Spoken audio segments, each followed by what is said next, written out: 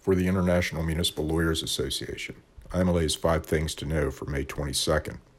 In Cambridge, Massachusetts, the city is looking to surveillance cameras to help address problems in the city's core. The cameras are located at intersections, parking lots, and trails to try to reduce criminal activity. The city's plan will be to record activity but not use live feeds except under unusual circumstances. In Ocean City, Maryland, the city is looking to find ways to deal with a large contingent of homeless loitering around the public restroom. The city hopes to reduce the problem by eliminating benches and making the benches less comfortable for sleeping. While the city bans sleeping on the beaches, it does not ban sleeping on municipal property. The problem is not Ocean City's alone, and most taxpayers looking to enjoy a day out in a park or at the beach with the family likely question if the Constitution really meant to eliminate their enjoyment of public spaces. In Seattle, the city settled a case for $13 million with members of a family whose relatives were killed by a repeat drunk driver. The claim was that the city could have and should have done more to restrict the driver's ability to drive, where a probation order had required the driver to install an alcohol sensor ignition lock in his pickup, which he did not do, nor which the probation officer inquired about.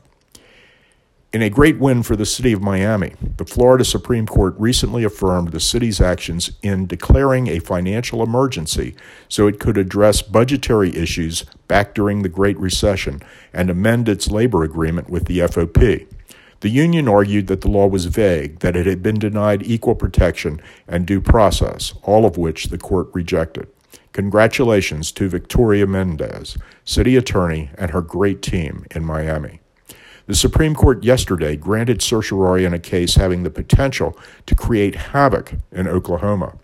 In Royal v. Murphy, the 10th Circuit concluded that large portions of the state were Indian country, which for purposes of the case means that serious criminal matters must be prosecuted by the federal government when Native Americans are involved. But lurking within the consequence of this decision are millions of dollars in taxing authority and other issues that affect almost 1 million non-Native Americans and the city of Tulsa. We're already getting ready for our conference in Houston. Have you heard of the Art Car House? It's in Houston, and you'll want to be registered for our land use tour that goes there. Remember, it's a city without zoning. Register now before the rates go up. Get more from IMLA by joining. Not a member? Contact us. Sign up at www.imla.org. Have a great day and make it an inspirational one.